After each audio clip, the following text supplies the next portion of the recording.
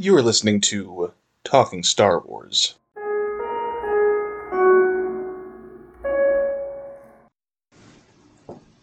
All right, I'm Connor. And I'm Alex.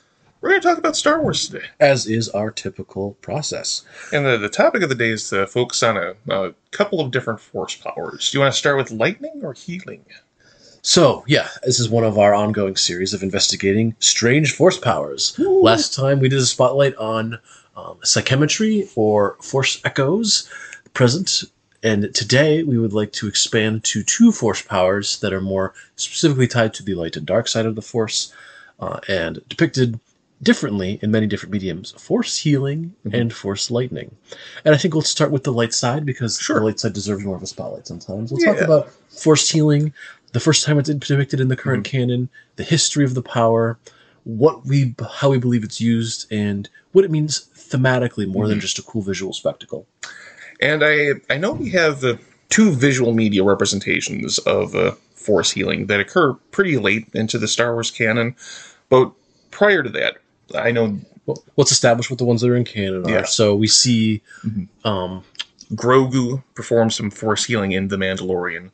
The tiny, diminutive Yoda, the smaller Yoda, the mini Yoda. Yeah, perform force healing and save someone's life. And we see Rey in The Rise of Skywalker, even after having studied the tomes that were left to her by Luke Skywalker in The Last Jedi, use force healing to heal first a creature in an underground lair, which is foreshadowing her later use to attempt to save the life of Ben Solo. And doesn't Ben Solo use it to transfer his life back? Or is that technically like force life return? Well, the Force Dyad is going to be the focus of one of our next episodes on strange force shit. But so when we have these two canonical instances, and I'd like to get to the significance of that, because we have some characters who would very much like to have obtained this power. But I know that you mentioned in Knights of the Old Republic we have some force healing. So one of the first indications of force power is in it's currently of dubious canonicity, though they keep bringing in little bits of it that is true.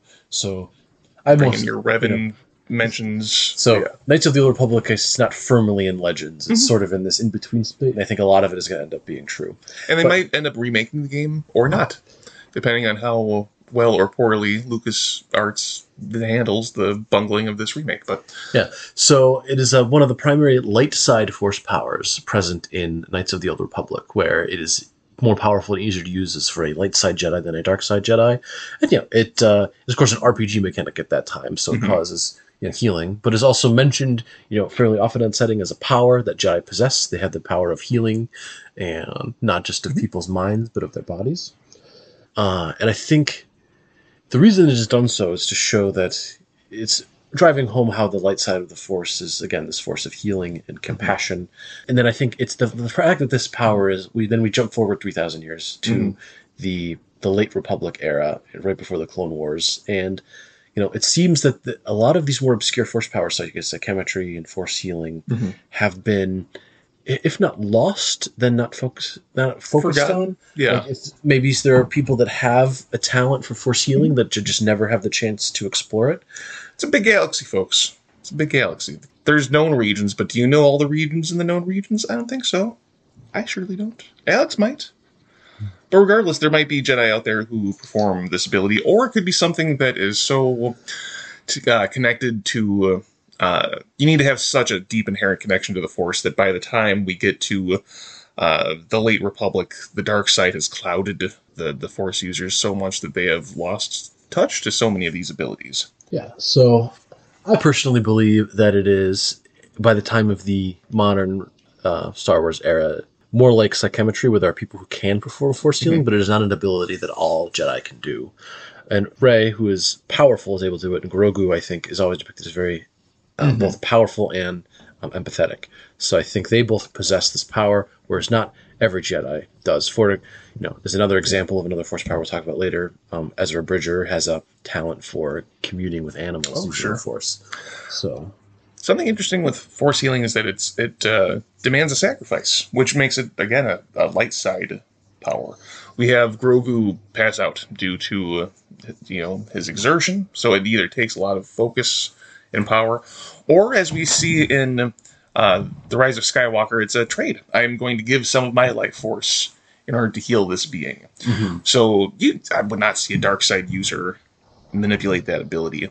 Which the reason why force healing to me is interesting is because wouldn't Anakin have enjoyed this ability some years before? His whole goal in the Revenge of the Sith is to prevent Padme from dying. Yeah. So I think some people are like, oh, force healing negates her death, but I think he is not worried that there's going to be some, disease that force healing can't. It's like he's worried more about this as a vision and a prophecy. The galaxy is putting her in the path of death. Yeah, that she's going to be, fated to die, and not necessarily, she's just going to need a pop of force healing to fix her up, where I need to actually alter her fate. And that is what draws him into the orbit of Darth Sidious, who is, of course, providing him those visions in the first place due to his control of the dark side. I'll go back to the earliest example in visual canon, the death of Qui-Gon Jinn, and the death of every subsequent Jedi in the Clone Wars. Yeah, so I think this is definitely a sign that force healing, if it did exist among the Jedi Council, was either not studied, had been lost, or maybe it was because as the light side power became harder to use and harder to teach because of the, they're involved in a war. They're losing, part of the whole connection is they're losing their connection to the light side of the Force and not even realizing it, which leaves them vulnerable to Order 66. It could be a matter of, even though it is this selfless act for the user, it is inherently manipulative on the Force. It is, if the Force is pulling someone back to it, you are keeping them away from the Force. So you are giving them life and keeping them separated. So I think there's a lot of philosophical things that are going on. I mean, in practical terms, I believe that they just hadn't decided whether they wanted force healing to be canon at this point. But if we're looking at it from an in-universe perspective, I think to not have this power be present in the Jedi Council and only manifest itself again in two Force users that are freed from the stagnant, well-meaning but unable to adapt and manipulated Jedi Council, I think that is also a meaningful distinction, showing that, there has to be growth, change, questioning authority. You can only learn new knowledge and discover old knowledge when you're willing to admit that maybe the current system isn't perfect. And speaking about things that aren't perfect, I think I would have appreciated a line, something pointing to the significance of force healing in The Rise of Skywalker. Either I found it in this book, or this was forbidden, but, why should it be forbidden? Yeah. Just giving it some significance, because I suppose that's not necessary, because if you look back at the Force, telekinesis was not a thing until 1980. There's no telekinesis in A New Hope. Other than, Obi-Wan making a couple of sounds. He doesn't lift any objects with the Force in A New Hope until Luke grabs his lightsaber using the Force from the Den of the Wampa. Yeah, which, if I was around back then, I would have been so mad. It was like, why didn't you explain telekinesis? Which is kind of the secular argument, which is where we're at right now, which is, why didn't you give force healing more significance? Yeah, I think we also need to focus on the Force is not simply a science that is explained. It is a mystical and personal connection a person has with the Force as depicted. So I think the sign of, perhaps Rey and Grogu getting more in tune with the Force outside of this strictures of the Jedi Council are a sign that maybe that is a necessary step. There has to be maybe the inherent, even, rigid structure of the Jedi Council and the Jedi Order at the time was precluding, Jedi from developing their ability to really empathize with a wide range of people, because they were not supposed to form attachments. And so I think that, sometimes, as we see in the case of people like Pong Krell and Barriss Offee, precludes the ability to form. Not everyone is capable of forming empathy that is non-specific and focused to the galaxy at large. We see, lots of Jedi who use the more personal empathy as a shield against the dark side, which often they can leave them vulnerable to the dark side, but is also effective for people like Kanan Jarrus. The final word on force healing, I think we can look at it as it is a cool force power depicted. Image of someone using the light side of the Force to heal and to protect is a compelling one, and I'm hoping that they depict it more going forward. Especially with Grogu, it seems to be very key to his character. Yeah.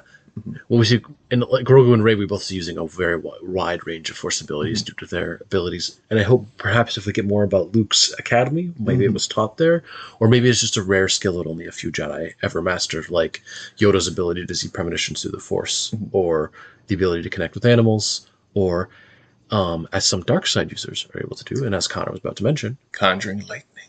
Yes, Force lightning. So we'll take a step away from the light side of the Force and look at the dark side of the Force. It's not exactly Sith Drain, which I believe is a power in some Star Wars video games, but it's a pure manifestation of one's willingness to destroy and harm through the Force. Yeah, so it is first depicted in Return of the Jedi as Palpatine's signature power when he is forced to actually get into a fight himself.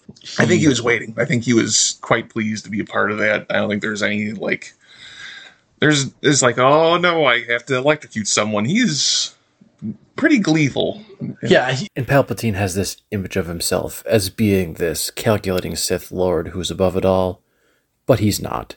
And when he has the opportunity to truly indulge in the dark side, he does so, as any Sith would.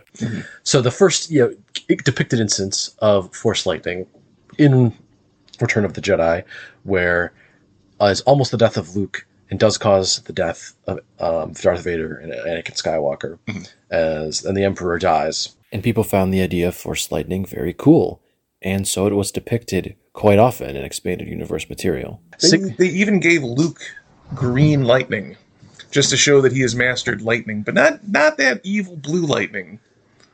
Yeah, so He's got green lightning. I am more a fan of how they do it now, where lightning is this inherently dark side power, because I think it is destructive. It is grabbing the Force and using it to destroy what you are looking at. Yeah, there's no positive benefit from lightning, at least in this universe. Yeah, we're not in the universe of Avatar: The Last Airbender where people just lightning bend. This is grabbing the energy field that permeates all of life and forming it into raw energy with which to kill other people. Yeah. So I think it is one of the purest manifestations of the dark side that we see.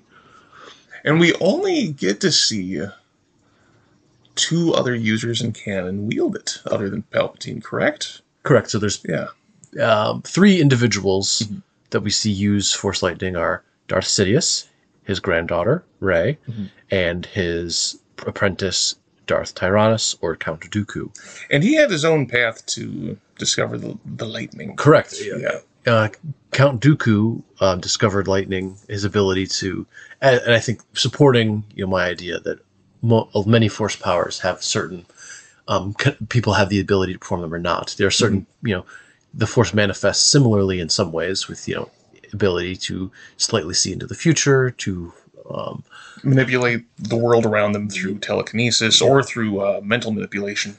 Yeah, so I think that's certain abilities, but then certain other more specific abilities, people have a talent or not for it. And Dooku, as a Jedi, captured by a dark side witch who was going to sacrifice him for power, and Dooku, who had been having nightmares about a dark side creature that resided on his home planet of Sereno, has a vision of this creature, connects with it, and just kills the dark side witch with a blast of lightning from his hands, scarring his hands, which is then he hides for a long time. And then his Jedi mentor at the time agrees to hide his ability to do lightning from the Jedi Council, which I think is the first step towards Dooku actively hiding something from the Jedi Council. It's the second time he hides in the Jedi Council, but it's certainly familial connection and his ties to them, right? Yeah, and so we don't see him use lightning again, but we are aware the whole time he can always feel his ability to do it, and when he gets more angry later, this is depicted in Jedi Lost about Dooku, but then it becomes sort of his signature power. Once at the climax of that, he is confronting his brother who's trying to kill him in a wide array of forces, and he just unleashes his lightning and his connection with this dark side creature, and it's a fairly terrifying force to behold, and it is certainly a dark side power, and is one reason that I think Count Dooku is so compelling, is that he independently discovers this power, did not need to be mentored by Darth Sidious to learn it. And I think this is the fact that he independently possesses that much power is one reason why Darth Sidious gets rid of him. And he never teaches this technique to Anakin Skywalker, aka Darth Vader. Well, he would short circuit himself, certainly. Yeah, and certainly Darth Vader is vulnerable to this force power, which I think Palpatine always holds between them. But we do see in expanded universe works that Palpatine maintains use of Force lightning and uses it in desperate situations, such as in the novel The Lords of the Sith, when he and Vader are forced to trek across a wilderness planet. Palpatine uses lightning several times to kill wildlife or witnesses. And he's not making bridges. He's not building anything. It's all destructive. When Dooku was connecting to that dark side creature on his home planet, was that just a premonition to allowing his inner darkness to come out, and he was connecting with that? Yes, but it was also a literal creature. Okay. I think it was implied to be sort of in his lineage and bloodline from the ruling house of Sereno, and the fact that he was born there allowed him to forge this connection. It was sort of an ongoing thread where he had first remembered his family by seeing the mural of this creature. Like a Dracula? Well, we find the name of the creature. I mentioned that because Christopher Lee plays Count Dooku, and Christopher Lee also played Dracula. And there's a very good chance that George Lucas named him Count Dooku because he played Count Dracula. I don't know if you knew that. I don't know also why, but my whispers are registering as loud as my talking voice. That's because you have a good camera. Or a good microphone. It's got to be a goddamn good camera if it can pick up sound. I can guarantee that this monster has leathery wings, giant ears, and a hooked up nose. So with Force lightning, the other use of it, so we see Palpatine tries to use it to Yoda to prove his supremacy, his former master, and Yoda is able to deflect and absorb that energy, much to Tyrannus's chagrin. And we also see Obi-Wan able to use his lightsaber also to deflect Force lightning. So it's not a... And Mace Windu as well in the next installment. Yeah, so we see powerful Jedi, when confronted with this manifestation of power, are able to use their own abilities, and specifically also their lightsabers, to avoid this power.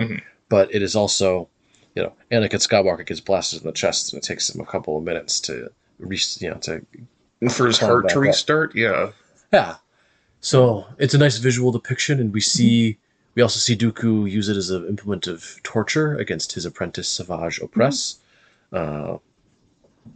So I think the dark side lightning as an element of torture is also something to be remembered. We see Palpatine use it against Maul.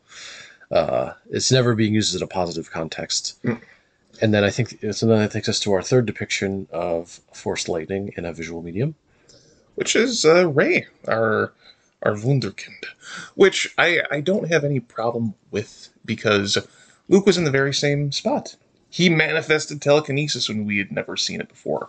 I know there might be some canon explanation, some toad that he learned this ability from, but he's generating it because he is important. He is the bearer of the light side of the Force, much like Rey will become. Well, and as we see in a lot of expanded universe material, pretty much every second Luke is not helping the rebellion. He's trying to find old Jedi information. He has Ben Kenobi's journals. He tried to find old Jedi temples. So he is always trying to grow his knowledge proactively, even when he's part of the rebellion. As a little sidebar, I bet they're going to tie him and Ahsoka in perhaps before Return of the Jedi, and that's where he underwent this large shift in his personality. But Rey and Force lightning. She's trying to pull a ship down from space, a ship that she believes carries Chewbacca.